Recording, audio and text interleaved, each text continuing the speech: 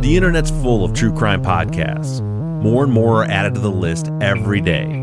Figuring out where to start or where to go next can be overwhelming. But have no fear, I'm here to help. I'm Bob Ruff, and this is the place to find your next true crime binge.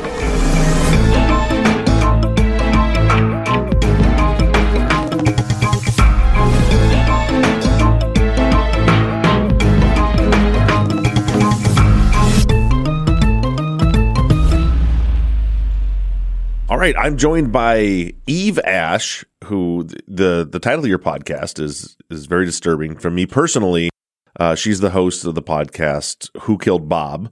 And I'm against really anybody killing anybody named Bob. That just goes against everything that I stand for.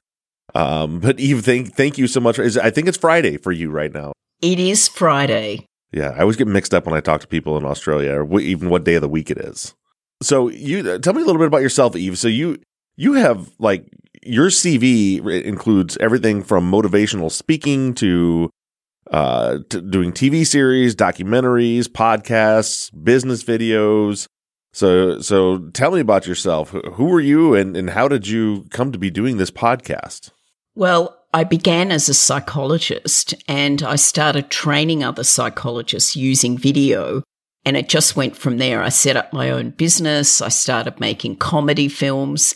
And was just proceeding, making films and a few documentaries until one of my team, who worked with me many years before, told me that his mother-in-law, there was a problem, and it all ended up that she ended up in prison.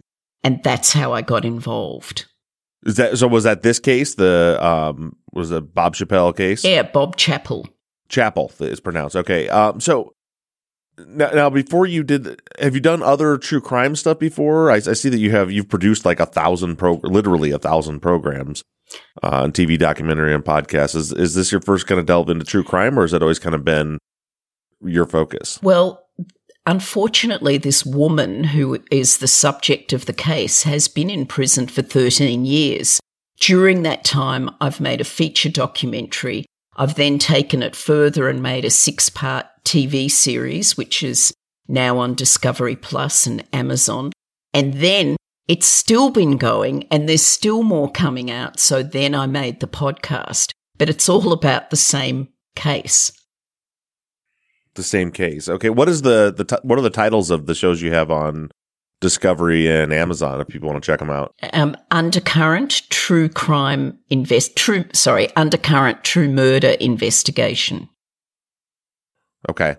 And so what made you decide to shift from doing TV to podcast when you're covering of this case? Well, a lot was coming out and I wanted to go back in and do the second series of the TV series, and there really wasn't enough to do that, but yet I had thousands of hours of background and detailed information that never made it to the TV series.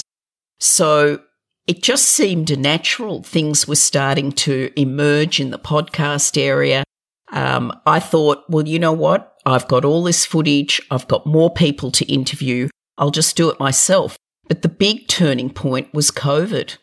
I was trapped. Mm-hmm. I'm normally flying back and forth to America filming with a team in Los Angeles. I'm normally out with a film crew, and here I am trapped under one roof. So why not make a podcast where I can do it myself? There's been so many podcasts, great podcasts that have started through the pandemic. A lot of people that I know, especially you're in the TV space, which is entertainment, but a lot of people I've spoken to that are in like the entertainment industry, like people that work on, Broadway and playwrights and actors that are just, there was nothing else for them to do. And so they started making podcasts. It's brilliant. Yeah. And the great part is it doesn't take much to start one. And you obviously already have experience in putting stories together and writing and all that stuff. So it seemed like a perfect fit for you. Real quick before we get into the podcast, now aside from all of your production work and you're diving into this case and stuff, You've also written 2 self-help books. Like, so what are those recent? What are the self-help books about? One's called Rewrite Your Life and one's called Rewrite Your Relationships.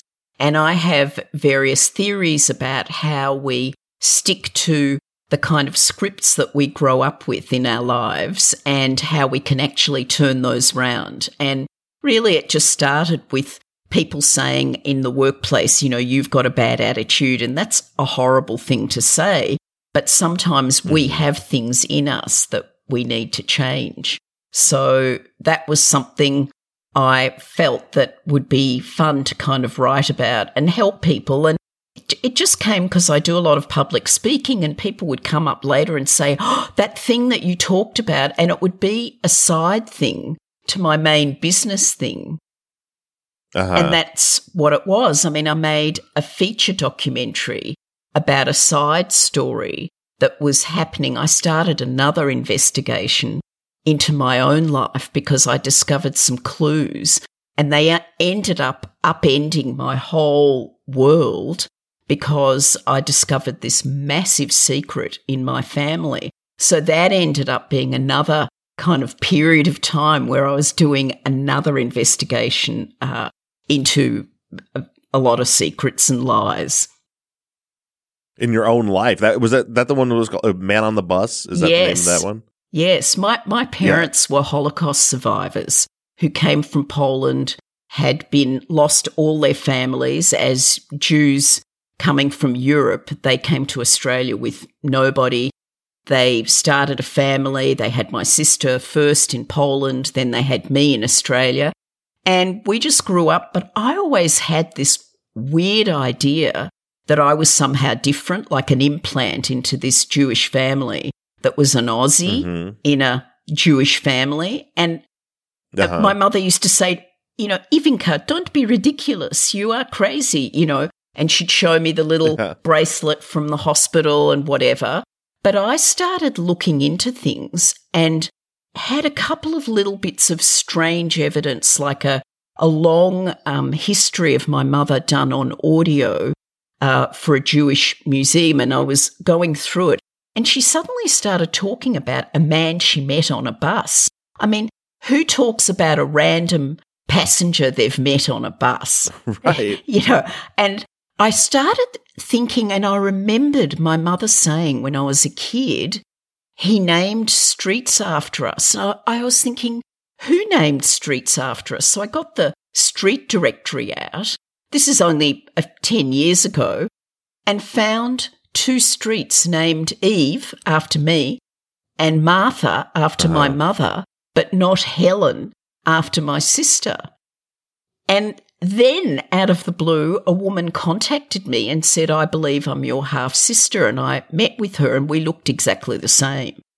So, after all of that, I unravelled that my mother had met a man on a bus right after arriving into Australia, and she had a secret affair for 15 years with the Aussie man on the bus, who turns out to be my biological father. And long after she and my dad had died, I unravelled this, and remarkably, the guy is still alive. So I'm left with my mother's lover. Who's your father? Who's your biological Who's father? my biological father. And why it's relevant to tell you this now is that he is originally from Tasmania. He built steel hull yachts. He sailed for years and lived on yachts. He's a yachting expert. He was in the Navy, and we bonded over this case. I didn't know him. I'd met him as a child, but we formed a relationship investigating this case, and he is now turning 98 and still as sharp as a tack, works full-time. It's remarkable. So the 2 stories were happening at the same time, us unravelling who killed Bob, and me unravelling how did my mother have this secret affair and nobody knew about it. That's bananas. Now I need to check out that documentary too. What a crazy story. And what a great transition into our case that we're talking about today, Bob Chappell and Sue Neal Fraser. Is that how you pronounce it right? Correct, yes. Yeah. Who, this case takes place in Tasmania, and there's a yacht involved. There's all the elements that your biological father has the background in. So tell us about this case. I mean, there's a lot of twists and turns here, and after just reading a little bit about it, I'm curious because you feel pretty strongly that Sue was wrongfully convicted, right? Oh, totally. And when I started, I said, look, I believe she's had an unfair trial, and it was a poor investigation. Now I actually use the words she is innocent, as do many people.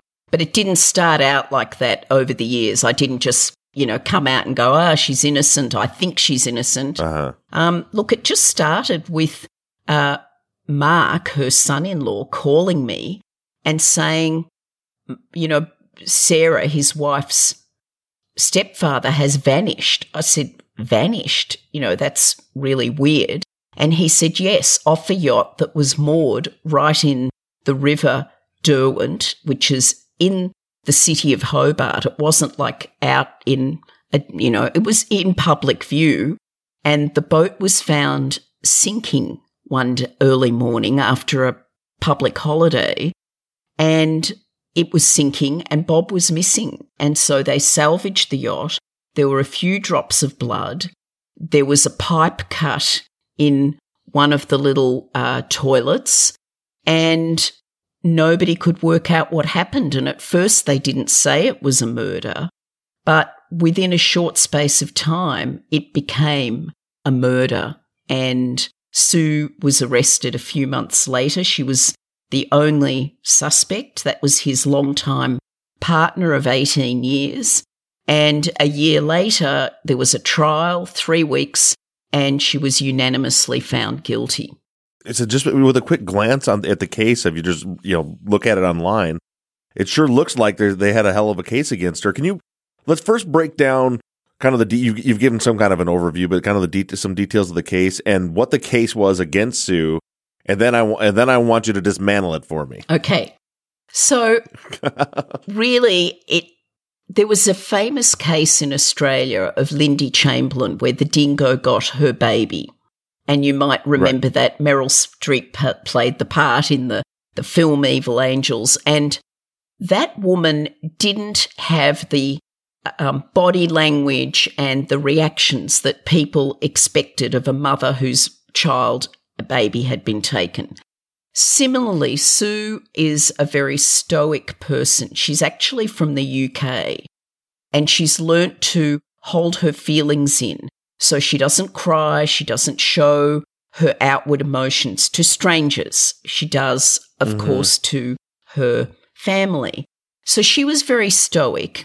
And when the police first started saying to her, like what happened and whatever, she started saying there's things wrong on the yacht because they took her on the yacht and she said, this is missing and there's a scratch here and the ropes weren't like that and the things, she started pointing out these things and they said, were you home last night? Yes, because she'd left him on the yacht the afternoon before. And he had said, I'm going to stay on the yacht and do some work on it. Now, this was the first time he'd ever stayed on the yacht by himself, and they'd only had that yacht for 1 month. They'd just bought it, and it was big. It had 3 or 4 cabins, 4 places people could sleep, and they were using it. They were going to have it as a family kind of fun thing to not do heavy duty sailing because they were older. She was 55, Bob Chappell was 65, and they needed crew. In fact, to sail it down from where they purchased it, they had to have 2 professional crew. And on that journey down, which was only a month before, from Queensland to Tasmania, which is the bottom of Australia, it's beyond the bottom of the mainland, it's an island. They actually required the crew, and Bob had to get off the yacht within 2 days because he had severe nosebleeds. So he was bleeding so badly he had to go to hospital. So that compromised the crime scene because he'd had this nosebleed. So I'm just adding that in. She sailed down. So his blood's on the boat. His blood is on the boat. She sailed down with the 2 professional crew. It took about 3 weeks. They reunited in Hobart, and a month later, Bob's vanished. And Sue, they said their biggest issues with Sue was that she lied. They asked her where she was in the afternoon. She said she was at a hardware store, a very famous hardware chain in Australia called Bunnings. She said she was there. She wasn't on the footage.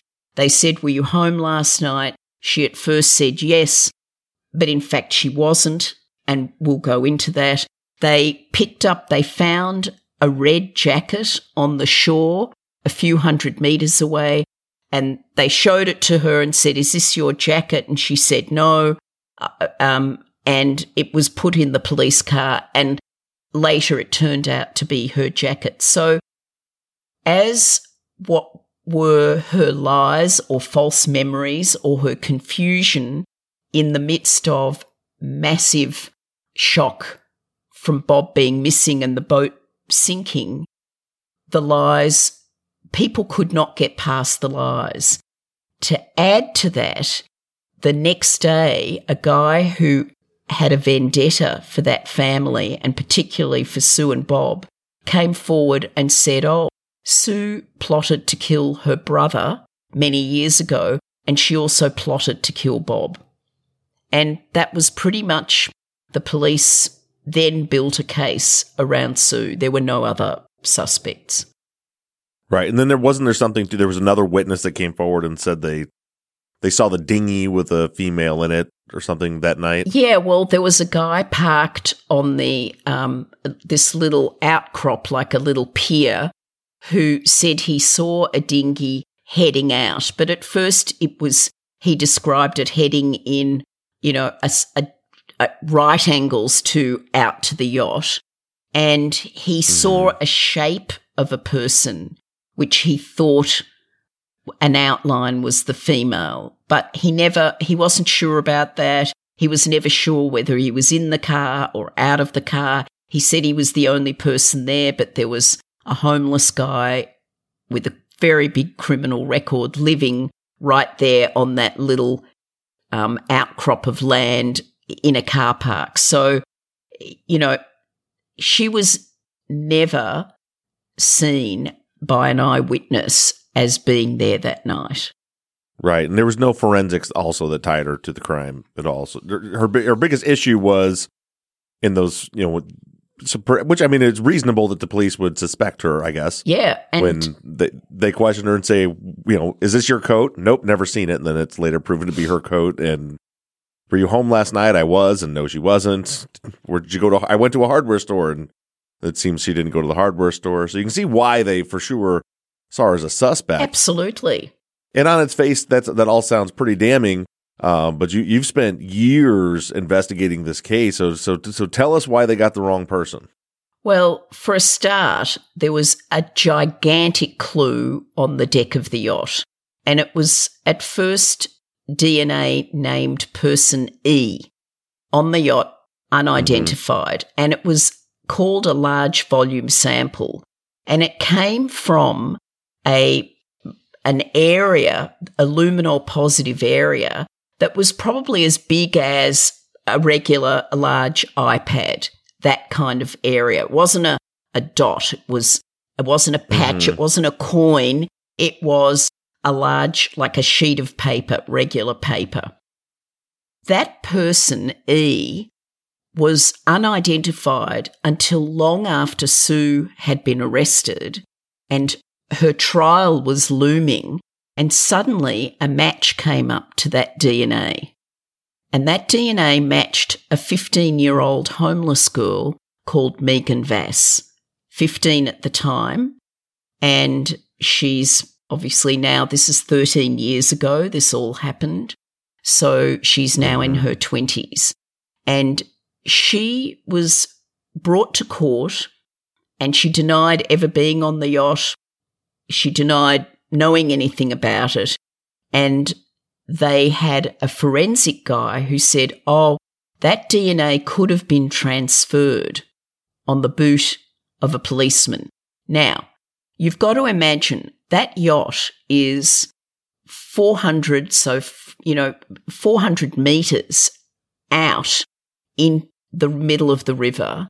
To get DNA to be transferred is quite a miracle, and in that large volume, and there were no other footprints after that DNA.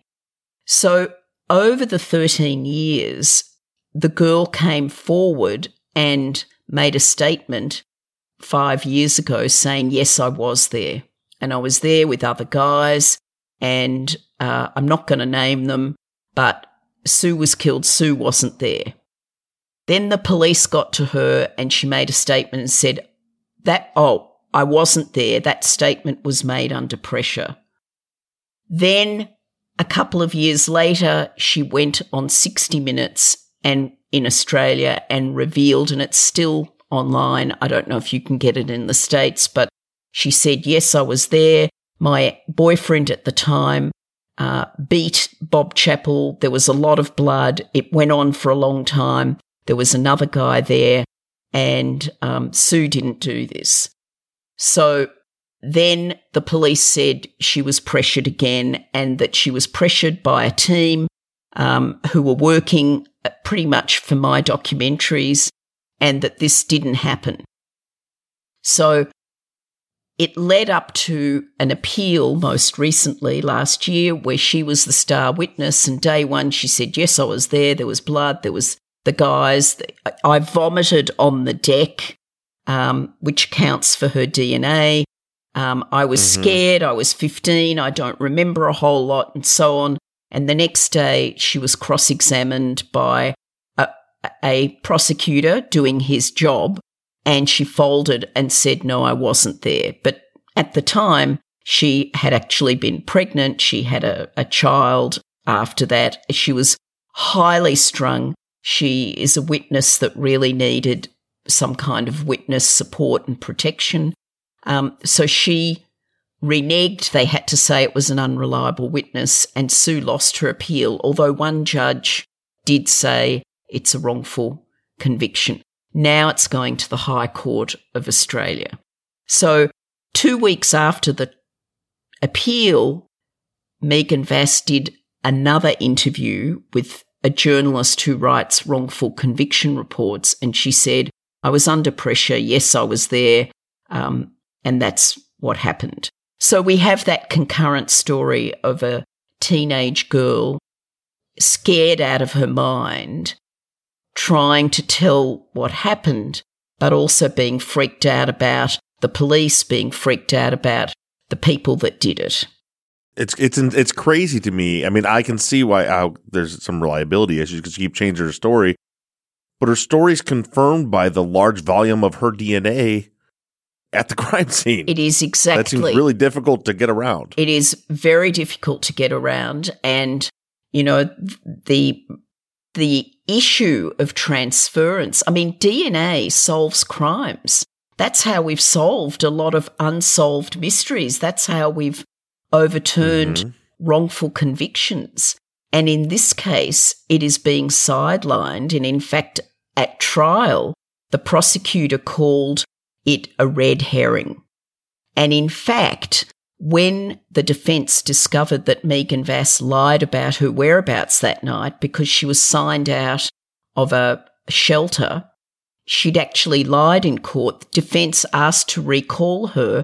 They asked to recall the forensics officer, and they were denied by the judge. So that became a really powerful legal issue. And let me tell you, in a small place like Tasmania, it's very difficult. That judge is now the Chief Justice of Tasmania. So it's very difficult to overturn something that would really disrupt the police force, the political agenda. But, you know, there is a former Premier of Tasmania who is now speaking out saying this has to change, there has to be an inquiry, the woman is innocent. So there's a very big divide in the state of Tasmania. And as more and more people are hearing about it, they're signing a petition. And, you know, it's a shocking case. The woman is now well into her 60s. She's now in a wheelchair. She's lost, her mother, who she was sole carer of. She's had 4 grandchildren that she can't, spend time with. It's a tragedy. God, that's terrible. Is there anything else that they had working for her as far as appeal, or was the DNA the big one that seemed to have been ignored by the court? Yeah, they did another thing. During the court case, they showed the jury a photograph of the dinghy that belonged to the yacht, and it was glowing blue with luminol. And for many people who watch CSI and, we're used to seeing glowing luminol, meaning blood. But in fact, luminol reacts to 100 different things. It can react to cleaning agents and vegetable matter and all sorts of things. There was no confirmed blood in the dinghy at all. But yet the prejudicial photo was shown to the jury. So that is another issue that is now causing a lot of consternation. But perhaps the biggest one that a couple of journalists were really shocked about was that the proposition the police put was that she murdered him in the yacht. The yacht has 3 levels. It's not one of those luxury yachts you see on the TV reality shows, but it was a 54-foot yacht.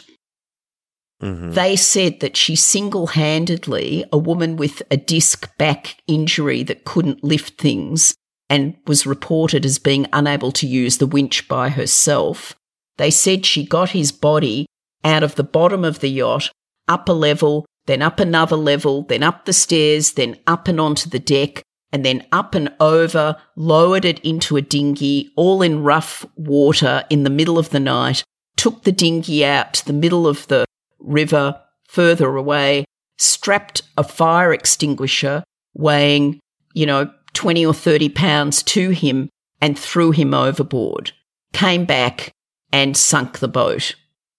And then escaped on the dinghy, presumably. Yes, the dinghy which had no fuel, virtually little or no fuel used. So, but the proposition had no evidence. That was a supposition.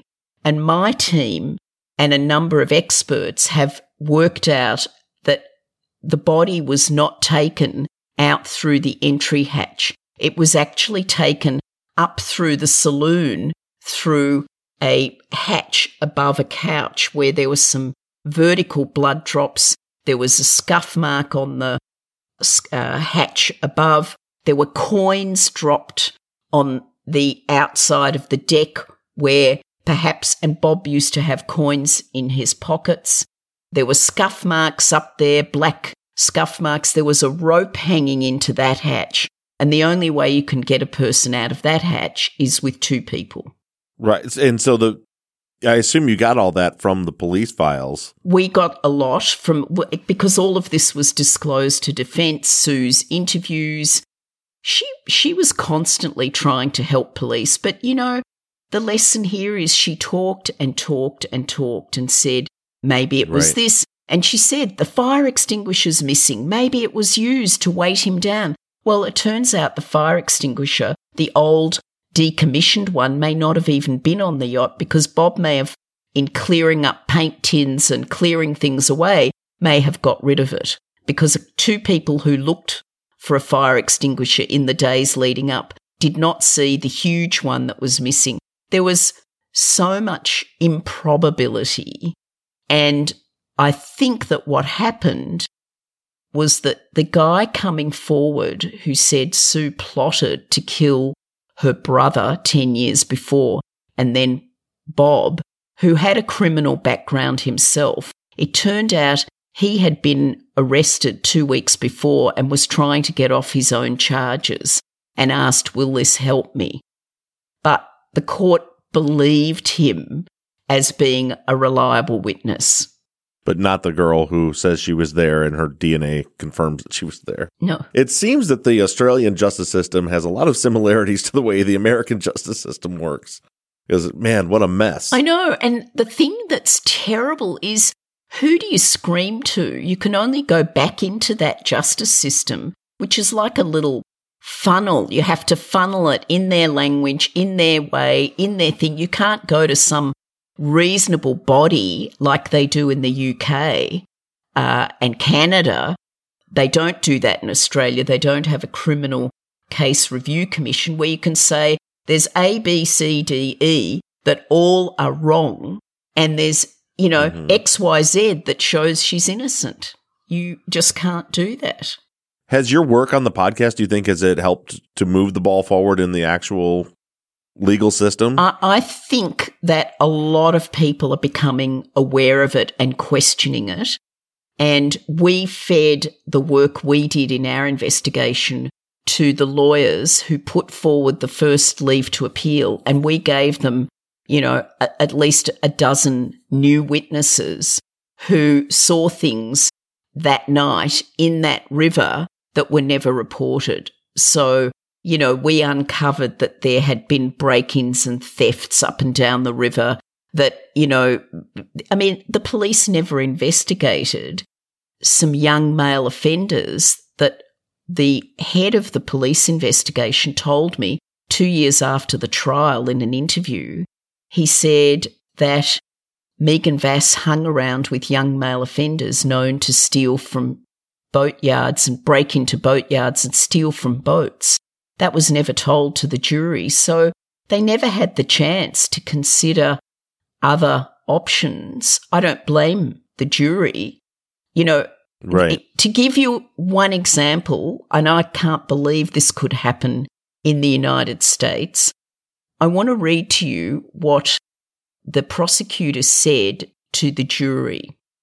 She's walking backwards and forwards, delivers a blow, or blows, or maybe stabs him with a screwdriver. I don't know. He doesn't look around, and so the body doesn't have any marks of what you'd expect if someone had come down there, a stranger, intent on doing him harm. The body, I suggest, would have marks consistent only with being delivered by someone he knew to be there, who he knew and expected to be behind him. There was no body. The body was never found. I was just going to say, that's all nonsense. There's no body. She doesn't know what injury. What a bunch of bullshit. That God. was said to the jury. Also, they said to her during the trial, she was talking about a couple of little wrenches that do small bolts, and the prosecutor said, I bet it was a big wrench. You've killed him with a big wrench. You struck him from behind. And the judge even repeated the use of a wrench as a possibility. It was awful. There was a rumour going around Hobart that Sue had killed her first husband. He's alive and well. He was one of the first people I interviewed. If anybody's really concerned about this case, there's a change.org petition, which is on savesue.com. One incredible thing that happened in this case is the reason Sue didn't tell people that she went down to the foreshore that night, because she was at the foreshore that night. Sue got an amazing phone call at 10 p.m. that night from a total stranger who rang her, and she'd never heard of him before, rang her and said, Bob's daughter, who has mental health issues, believes that something terrible is going to happen and the yacht is going to sink and something really bad is going to happen to Bob. So Sue went down there actually to kind of look at the yacht, see that it's okay, but she couldn't see it. It was pitch black. And to collect her car, which she leaves, which she does a lot of walking, because she thought that the mental health issue of the girl was going to become a huge issue. And when the police said, were you home last night? She thought, well, I don't want them delving into this personal mental health issue of Bob's daughter. And anyway, the police should be looking for Bob, not asking me what I did. So that is freaky. What a coincidence, the biggest coincidence in Australian criminal history. That's crazy. Well, there's a bunch of cool interviews. This story obviously is far more complex than you can break down in a few minutes here. The limited series is 12 episodes, plus there's some bonus episodes, right? Correct. It's all very fresh. So her name is Eve Ash. The podcast is called Who Killed Bob? You can find it wherever you get your podcast. Check it out. Could be your next big true crime binge. I'm definitely going. I've listened to a little bit of it before coming on here with you, and after talking to you, I have to hear the rest of the story. So I will definitely be checking it out. Thanks, Bob. Yep. Thanks for joining me. Thanks for taking the time.